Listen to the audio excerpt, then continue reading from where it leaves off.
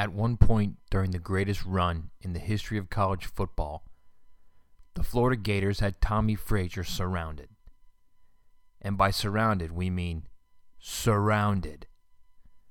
5 Gator defenders, that's right, 5, were equal parts north, south, east, and west of Nebraska's star quarterback as he broke free on yet another option keeper in the 1996 Fiesta Bowl National Championship game. Frazier already had rushed for 119 yards on only 13 carries, and Nebraska was clobbering Florida by 24 points as the final seconds ticked off the third quarter. The next 75 yards would be a play for the ages. The irony is the play nearly never got to the perimeter. Florida end Willie Rogers stunned it inside and just missed the mesh point where Frazier faked the belly dive on the option. Rogers grasped at Frazier's red jersey, stained deep with dirt from prior punishing runs, and barely got a few fingers on it. Frazier pulled away, leaving the annoying gnat flailing behind, then broke 2 tackles as he hit the perimeter, leaving behind 300-pound defensive tackle Ed Chester and 240-pound linebacker Dexter Daniels in his wake. As Frazier turned upfield, it didn't look promising.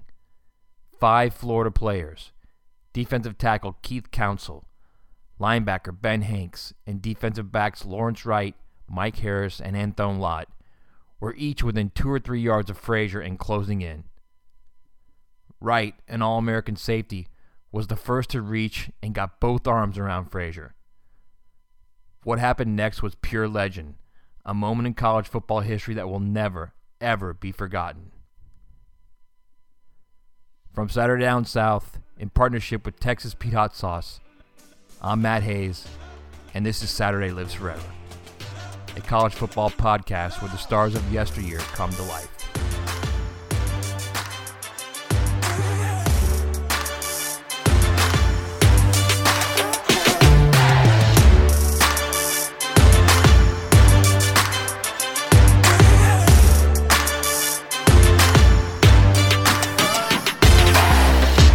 Tommie Frazier, the Florida high school star who desperately wanted to play quarterback at Florida, Florida State, or Miami, but was told by each school that he had to change positions, was winding down the final quarter of an I-told-you-so career when one play became a microcosm for all he meant to the Huskers and the very idea of competition.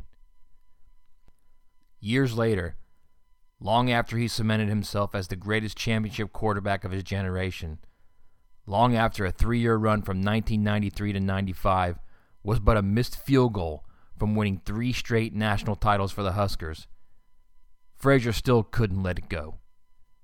He was a quarterback, and anyone who didn't think so was going to pay for it. "You could say I had a chip on my shoulder," Frazier said. "But not just that game. Every time I played, everyone was going to know who I was." To this day, none of the Florida players on the short end of that fateful play know how it happened. Wright had both arms around Frazier, but looked as though he was waiting for the others to help end the play. As Wright held up Frazier momentarily, Council closed in from behind, and Hanks, Harris, and Lott simultaneously tried to tackle Frazier and each other, a mass of humanity floating, ever so briefly, and each thinking the other would bring down Frazier. Suddenly, Frazier broke free of the clutches, stepped out of the mob of manhood, with Wright hanging on for dear life, and headed toward the boundary. As he turned upfield again, only one more Florida player was between him and 55 yards of the perfectly manicured grass of Sun Devil Stadium. Florida cornerback Fred Weary tried to arm tackle Frazier from behind. Bad idea. And looked more foolish than the other 5 Gators who together couldn't bring down Frazier. As Frazier ran away from the defense, untouched, for the final 55 yards and into the end zone where Florida was painted in blue and outlined in orange and white, he remembered what Huskers coach Tom Osborne had told him during game week preparations. When Nebraska got up big, not if, when, they had a surprise for Florida coach Steve Spurrier, whose pass-happy offense was all the rage in college football and diametrically different from Nebraska's old-school, run-oriented option attack. It was Spurrier who didn't think Frazier could play quarterback for the Gators, just like Bobby Bowden didn't think he could play quarterback for FSU and Dennis Erickson didn't want him as a quarterback at Miami. A Florida high school star who won a state title at the state's largest classification, Frazier was shunned by the Big Three state schools who, at the time, were the collective kings of college football.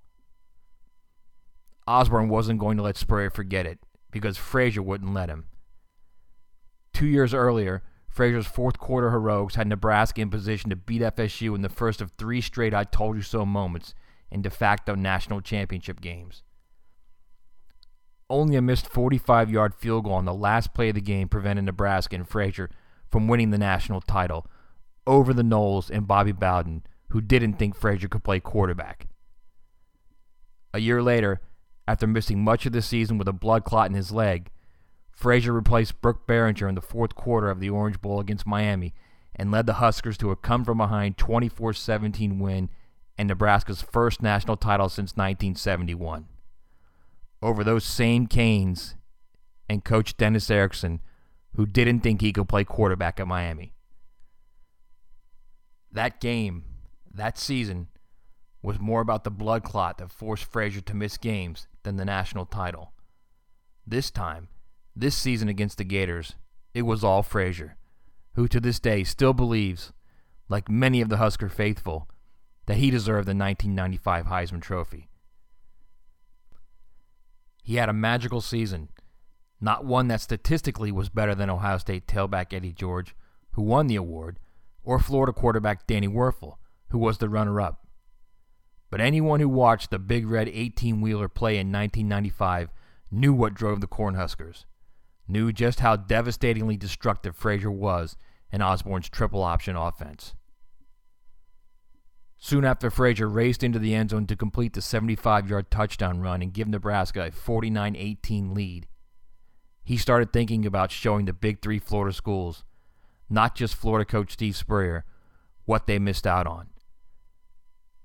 The Nebraska defense got a stop, and out came the offense with Frazier still in control. Only this time, instead of coming out in the I formation and running option, Nebraska lined up in a 5-wide set and began throwing the ball all over the field. The same 5-wide set that Spurrier brought to the stoic and stodgy SEC 6 years earlier and turned the conference sideways with his brash, bold offense. The same offense Spurrier didn't think Frazier fit, until Frazier showed that he did. After the game in the wild post-game locker room, Frazier smiled when asked about the 5-wide set and if it were a message of sorts to Spurrier. "I'm a quarterback," Frazier said. "It doesn't matter what offense. I'm going to win games. Isn't that what playing is all about?" By the time he left Nebraska, Frazier was 33-3 as a starter, and only that 45-yard hooked field goal of Byron Bennett prevented Frazier from winning 3 straight national championships over the Big Three Florida schools that shunned him 4 years earlier. He didn't have outrageous career numbers, but was one of the most feared players in the game during his 4 years in Lincoln. He had a TD interception ratio of 43-11, and he rushed for 1,955 yards and 36 touchdowns. And the 1995 Nebraska team is still generally considered the greatest college football team of the modern era. That team and that season are encapsulated by Frazier's 75-yard run. All bully ball, all the time, with just a touch of I told you so. A player, a team, and a run that will never be forgotten. Okay, listen. Speaking of legendary players, let's talk about legendary flavors. I'm making chili the other night, and I'm thinking, you know what? I want to make this thing unique. So I throw in some Texas Pete sauteed garlic flavor hot sauce, and oh boy, that chili was phenomenal. Look, Texas Pete hot sauce has all the sauces and seasonings you need to make your food the real MVP. Try some Texas Pete original hot sauce, dust dry seasoning, buffalo wing sauce, green pepper sauce, all those luscious barbecue sauces, and so much more. Game day grub or any day grub deserves some Texas Pete. Visit TexasPete.com for recipes, hot apparel like Texas Pete shirts and hats, and take 20% off. That's right, 20% off your entire order with promo code Saturday Down South. Down, set, sauce like you mean it. It's a pleasure now to welcome in Lincoln Star-Journal columnist and lifelong Nebraskan Steven Sipple. If you're a Nebraska fan or if you love college football, Steven is an absolute must-read. You can find him at Husker Extra Sip. That's Husker Extra Sip, S-I-P. Steven, thanks so much for your time, and welcome to Saturday Lives Forever. Well, I'm honored to be with you, and this is a great subject, Matt, so I appreciate it. Awesome. Thank you, man. Listen, and this is the last episode of Season 1 of Saturday Lives Forever, and honestly, I've waited months to dive into this episode on Tommie Frazier because he, in my view, is the greatest championship quarterback of our time, and because, his unique 4-year career at Nebraska and how his arrival kind of signaled Nebraska's dominance of the sport like really few teams have ever run through the sport. So, I want to get into some interesting topics with you. But first, I know Tom Osborne said over and over that when Tommie arrived, he knew something special was about to unfold. Was that apparent from the first time he was on the field, you think? And what was your great fan bases there in Lincoln? What was their reaction the first time they saw him? Oh, there's a lot of young listeners that, they're like, well, who is this guy they're talking about? Right. Tommie Frazier. What was the first reaction? Well, I can't. I honestly don't remember the exact reaction, but I just know when he came here, there was so much anticipation, and it was pretty apparent, Matt, when he took the field, and I believe it was against Missouri. He was a freshman, and already people were kind of putting a Superman tag on him. He was a wizard running the option, is what I remember the most. It was very apparent.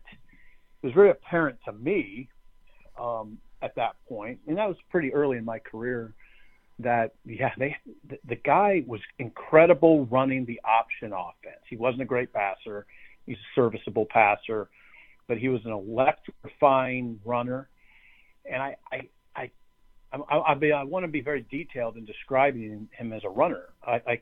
When I say electrifying, he just sort of had the whole package. He was kind of a bigger guy, tough type guy that could have played safety or linebacker, yet had really, really good speed. He was very elusive, and he could beat guys in small spaces. He had the whole thing, and he had a great feel for the option. And Matt, you've covered enough football.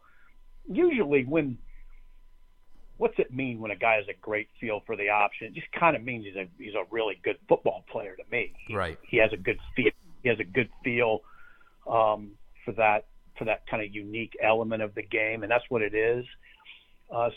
Tommie. And here's the other thing about Tommie that I want to emphasize, and this is more of an intangible, but Tommie was a badass, and you know those players. You know them when you see them. Tommie was not the guy you mess with. Tommie, in fact, as a freshman, had no trouble taking over the huddle. In fact, he was a little acerbic, and that's part of the lore with Tommie and this fan base, Matt, is he was a tough customer. He'd let you have it. He'd let a media member have it if he asked a bad question or what he thought was a bad question. Tommie wasn't real diplomatic. But you know what? Here's the thing, though. He could be that way because he performed at such a high level all the time. Yeah, and Tommie still isn't diplomatic, and I still think it's one of his greatest traits. He gives no quarter to no one, Steven, and I know you know that. So Nebraska wins 9 games in his freshman season, and his sophomore season rolls around, and we can talk about the blood clot, but to me, first I want to say that this is, and I want to get into the blood clot, but I want to say this first. To me, this is the beginning of payback for Tommie, because to this day, he still talks about how Florida State, Miami refused to allow him to play quarterback. and he had to leave the state when those 3 programs were at their peak to go play quarterback at Nebraska. To me, this is the fascinating part of his career. At the beginning of his sophomore season, the college football gods literally aligned everything for him so he could get a shot at each one of those programs in the state of Florida in a national championship game. And honestly, Stephen, but for a missed 45-yard field goal from Byron Bennett against Florida State in '93, he would have led Nebraska to 3 straight national titles over Florida State, Miami, and Florida in succession. What a just phenomenal way for that career to unfold for him. Right. You set it up really well. And again, sometimes when I'm talking about this, I just wonder if people understand the magnitude of player and the magnitude of the moment, that span, 93, 94, 95. I just wonder if they understand what we're talking about. I mean, we're talking about a Nebraska team that was 11-1 in '93 and 13-0 in '94 and 12-0 in '95. I mean, they were today's version of, I guess, Alabama or Ohio State. Oh, yeah. That's what Nebraska was. It's been so long. There's just a lot of people that don't remember. And Tommy was the impetus, largely. I mean, it was a great black shirt defense as well. But Tommy was the head of the snake, and it did set up well for him.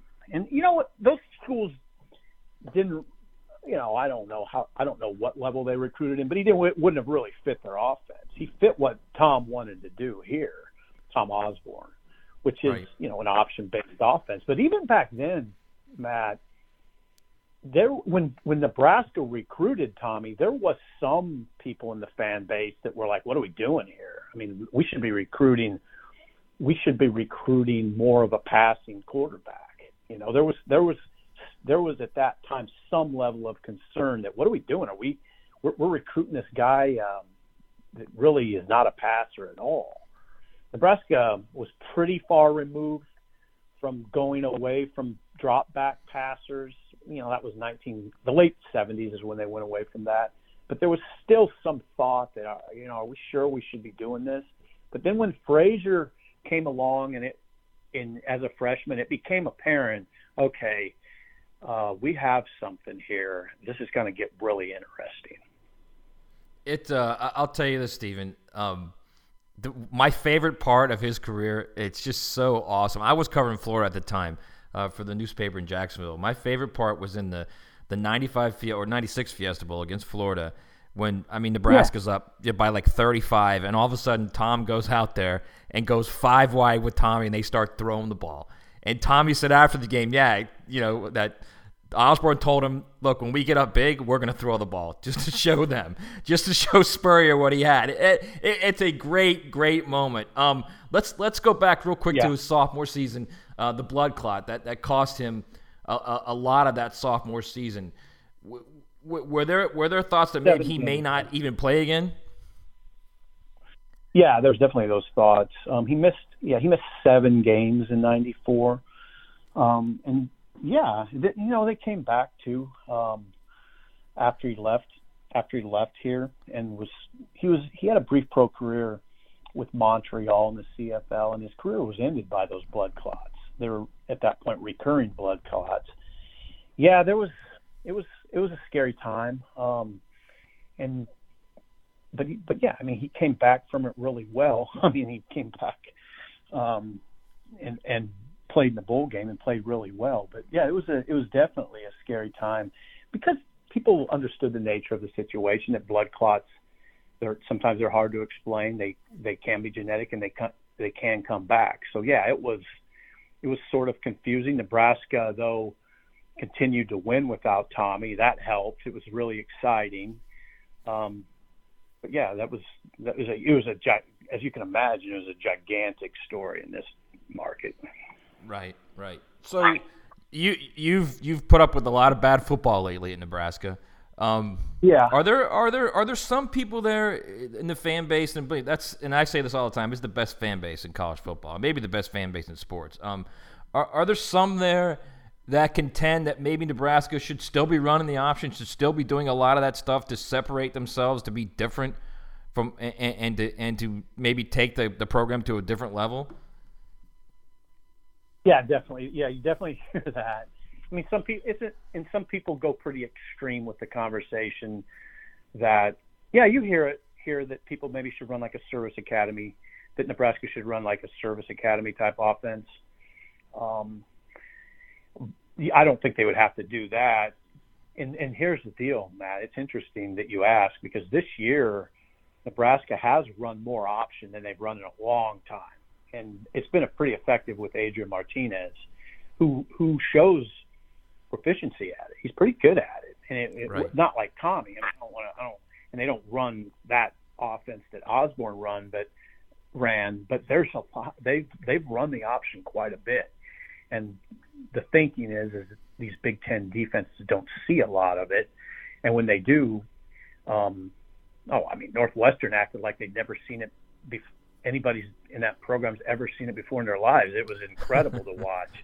Now teams have adjusted a little bit, but yeah, there's definitely that.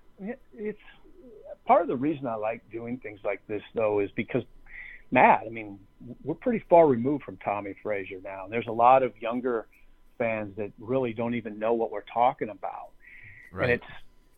And that's why I like doing this. I hope it would spur some younger fans to go on YouTube and watch what we're talking about. Watch how special those games were, like that win against Florida. That's the game. One was the last game that he played here, so maybe that's why I remember it. But when they beat Florida 62-24 in the Fiesta Bowl, it was an amazing sort of spectacle to watch, Tommy. And that was Lawrence Phillips' last game too here, and so people, if they can just imagine having this, basically two running backs back there, both at the very top of their games, both very hard to deal with, physical runners, fast and physical guys that were incredibly tough-minded. That's Tommy. I want people to remember Tommy because he was the kind of quintessential football player to me. I always said about Tommy, Matt, he could play safety. He could probably play linebacker. He could definitely play running back. Right. He would have been an outstanding running back. But he had this quality about him that you had to play him at quarterback because he was such a leader. And he was very, well, we call it, I mean, I can't believe there's ever been a better option quarterback than Tommy, and I don't know that there ever will be. Yeah, I agree. Not only that, I'm as far as like a championship quarterback, a leader, I'm not sure we've seen one like him in our era. Just an amazing player. And Steven's right. I mean, if you get a chance, just type in Tommy Frazier in YouTube, and you will be absolutely astounded by the way this guy plays. Yeah. Okay, so let's wrap this up, and I want to talk about Tom. You said earlier in the show how he's a guy that he's very, I guess for lack of a better way of saying it, stubborn in the way he thinks. He's very strong-willed. He coached at Doane for a little bit. Why has he not coached in Nebraska? It would seem like a natural fit, like to have a guy like that, just be on your program somehow to give that idea of, look, this is how you win. This is what it takes to win. Kind of like Manny Diaz did with Ed Reed at Miami, like the chief of staff type of thing. Why would Nebraska not do something like that? Well, now, first of all, I don't know that Tommy, would he have wanted to do it, and what kind of role would he have wanted? It's interesting that you asked, Matt, because it's not like it was ever a big topic here. I mean, I understand where you're coming from, but I don't know that question was ever asked to any extensive degree here. And it maybe was because Tommy had designs on other things. I mean, he was a head coach at Doane for a period, and it didn't work out particularly well. And that might be some of it. That when it didn't work out well at Doane, maybe that the conversation kind of cooled because of that in the fan base. But also because I don't know that Tommy. Well, I know this, Matt. I can tell you this. I can't remember him ever expressing a desire publicly. He never expressed a desire to me, and I haven't interviewed Tommy in a long time, but that's never been a big subject here. I don't know. Sometimes it works out for former players that way. Sometimes it doesn't. His last year, was 95. Nebraska was rolling. You know, they went 11-2 in 96. They kept rolling into that 97 season and won the national title. They were strong in Frank Solich's early years, beginning in 98 and 99. So what I'm getting at here, Matt, is it wasn't like they were looking for missing pieces.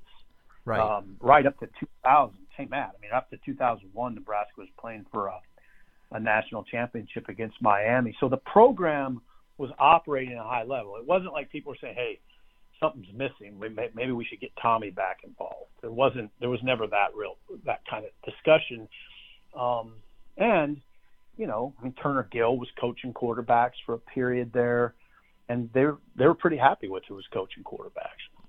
Tom was coaching quarterbacks. I mean, that's the other thing. Right. Yeah, you could have hired him.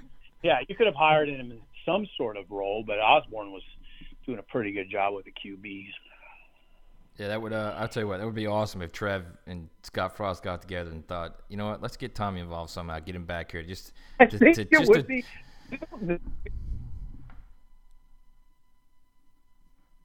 Great players don't necessarily make great coaches, and I'm not saying that about Tommy. It's not necessarily a slam dunk. Listen, man, this has just been fantastic. I appreciate your insight and the depth of your reporting, your knowledge in Nebraska. Thanks so much for joining us. Matt, I really appreciate it. Thank you, and I'm looking forward to the rest of these features.